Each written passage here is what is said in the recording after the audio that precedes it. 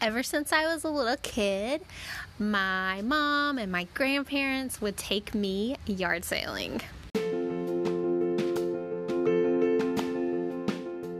This is today's adventure, and I'm your host, MC Starbuck. On Mondays, Wednesdays, and Fridays, I share a mini adventure that you could possibly do in about 10 minutes or less. I share practical or sometimes impractical ideas to help you add a little adventure to your everyday life. So I have tons of yard sailing stories because I've done it so much. One warning I will give is it can be easy to collect a lot of clutter, so beware. Gotta turn my volume off of my phone, but since I started decluttering, I have just been more aware of telling people to go to yard sales, but it's also kind of nice because you're helping them get rid of clutter. But, if you start collecting too much, just go read my book, Pack Rat to Clutter Free. But anyway, it's still just like a fun adventure, even if I don't buy anything. A lot of times I'll end up talking to the owner of the house about their lives or something. Sometimes it's a church and they're doing it to raise money for a mission trip. Actually, the most recent one I've been to was that. And it's funny because a lot of times my husband will we'll go to estate sales because he has this list and it gives pictures so you can see in advance if they have tools that he wants. But we happened to be driving by one and he was trying to wreck us to make that turn so he could get in the driveway, but it ended up being a church yard sale. So that was cool. So they were using the money to go to Alaska. And let's see. I ended up getting a few clothing items. Oh, and a super cute little window thing, decoration. And then we got some flannel sheets. So we'll see if we actually like them. We have some already that we love, but those were just cute and fun. So, and they were super cheap, so we're like, even if we use them once, it'll be worth it. So, but it is a bit warm right now, so we won't be using them anytime soon. So just different little things like that can happen. So I did want to mention both yard sales and estate sales, but also I don't know, kind of like dumpster diving, I guess, basically, but in my neighborhood, on trash day, the day before trash day, or in this case, it was a few days before, but they already had their trash out by the road. You can actually find some pretty good stuff, and we have found, actually one time a person moved in and then they put a box out at the driveway that just said free, and I was riding my bike and just happened to see it and was like, yes, please.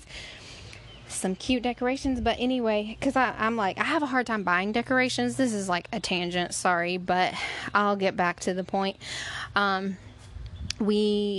I have a hard time buying decorations because there's so many gorgeous choices, but when it's just something that's free and sitting right there and I don't, I'm not paying for it, I'm not having to decide about the price. Do we have money for this, or would I rather spend it on something else? And which thing do I want to choose? It's just oh, these are my only options. Well, these are the cute things. Let me take them. So that's one benefit of it.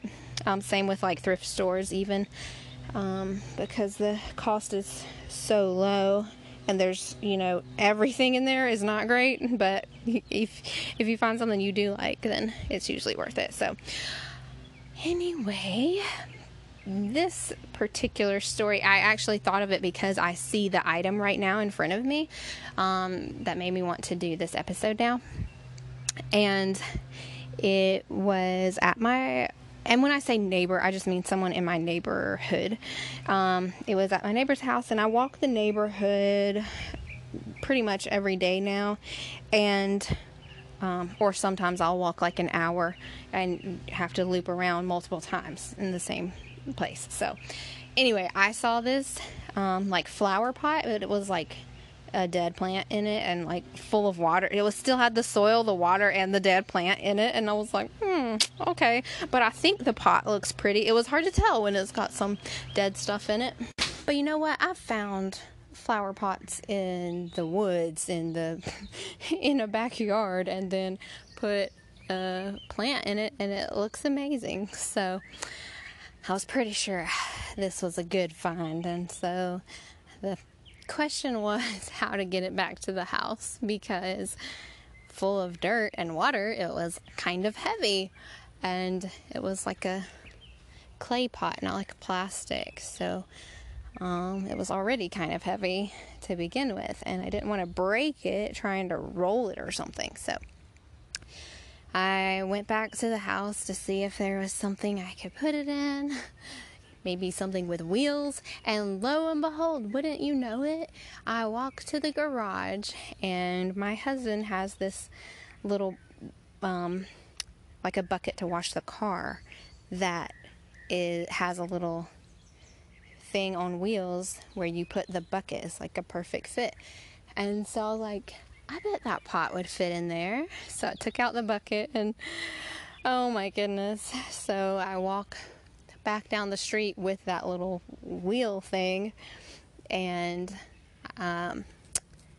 got to the end of our road, and it did fit, so that was nice. But then it was really funny because my mom was also like, you need something to push it, because I was like, yeah, like bending down to push it the whole time, it's gonna be weird. So I was like, well, a broomstick would be nice, but these all have brooms attached. And then I was like, maybe one of them unscrews. So I found one like that. So just imagine me in my neighborhood basically walking my plant, because that's what it looked like, walking a dog. But no, it's a dead plant instead. Like, oh, maybe this would bring it back to life. Like, who is this crazy girl? It's me. And so that was my adventure for that day, and it was so fun. But